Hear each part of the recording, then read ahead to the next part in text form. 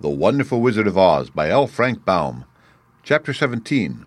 How the Balloon Was Launched. For 3 days Dorothy heard nothing from Oz. These were sad days for the little girl, although her friends were all quite happy and contented. The Scarecrow told them there were wonderful thoughts in his head, but he would not say what they were because he knew no one could understand them but himself. When the Tin Woodman walked about, he felt his heart rattling around in his breast, and he told Dorothy he had discovered it to be a kinder and more tender heart than the one he had owned when he was made of flesh. The Lion declared he was afraid of nothing on earth, and would gladly face an army or a dozen of the fierce Kallidas. Thus each of the little party was satisfied, except Dorothy, who longed more than ever to get back to Kansas. On the 4th day, to her great joy, Oz sent for her, and when she entered the throne room, he greeted her pleasantly. "Sit down, my dear. I think I have found the way to get you out of this country." "And back to Kansas?" she asked eagerly. "Well, I'm not sure about Kansas," said Oz, "for I haven't the faintest notion which way it lies. But the first thing to do is to cross the desert, and then it should be easy to find your way home." "How can I cross the desert?" she inquired.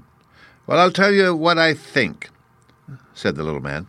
"You see, when I came to this country, it was in a balloon. You also came through the air, being carried by a cyclone, so I believe the best way to get across the desert will be through the air.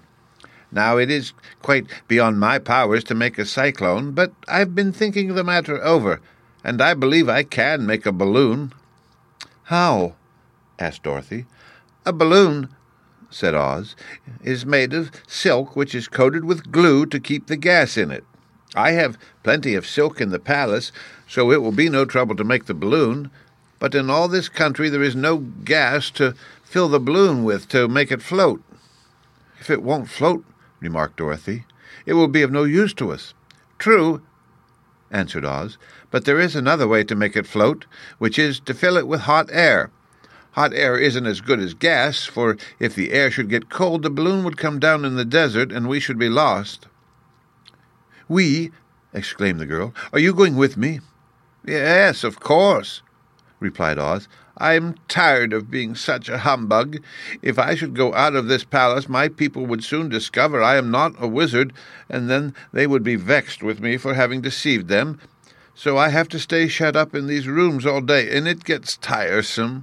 I'd much rather go back to Kansas with you and be in a circus again." "I shall be glad to have your company," said Dorothy. "Thank you," he answered. "Now, if you will help me sew the silk together, we will begin to work on our balloon."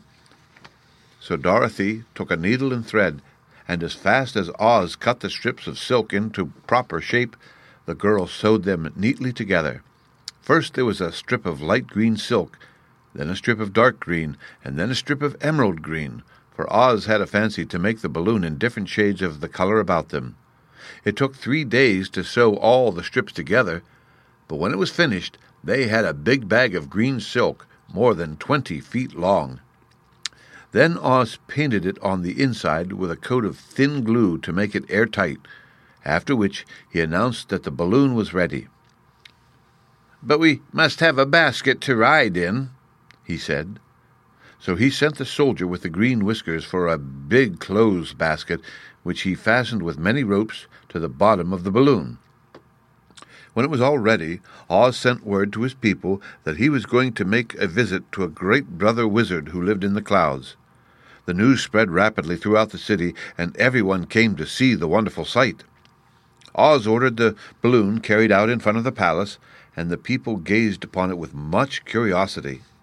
The Tin Woodman had chopped a big pile of wood, and now he made a fire of it, and Oz held the bottom of the balloon over the fire so that the hot air that arose from it would be caught in the silken bag.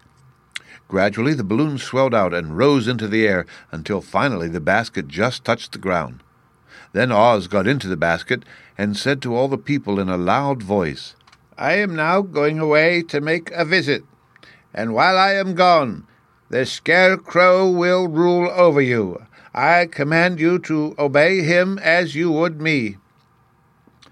The balloon was by this time tugging hard at the rope that held it to the ground, for the air within it was hot, and this made it so much lighter in weight than the air without that it pulled hard to rise into the sky.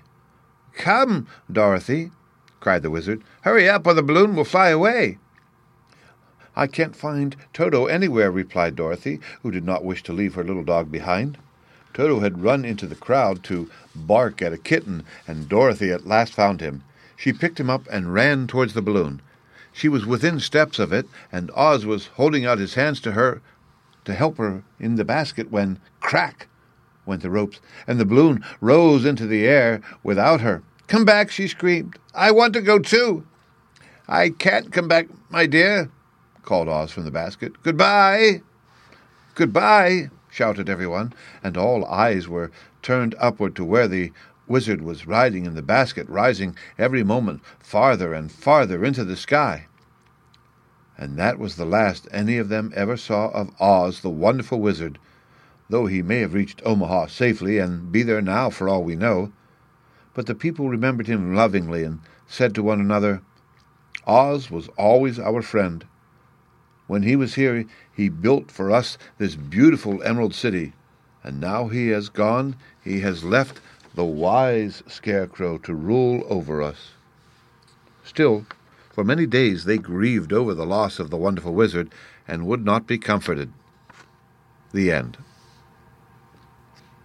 Read by Rick Kishner for Lit2Go on the web at fcit.usf.edu.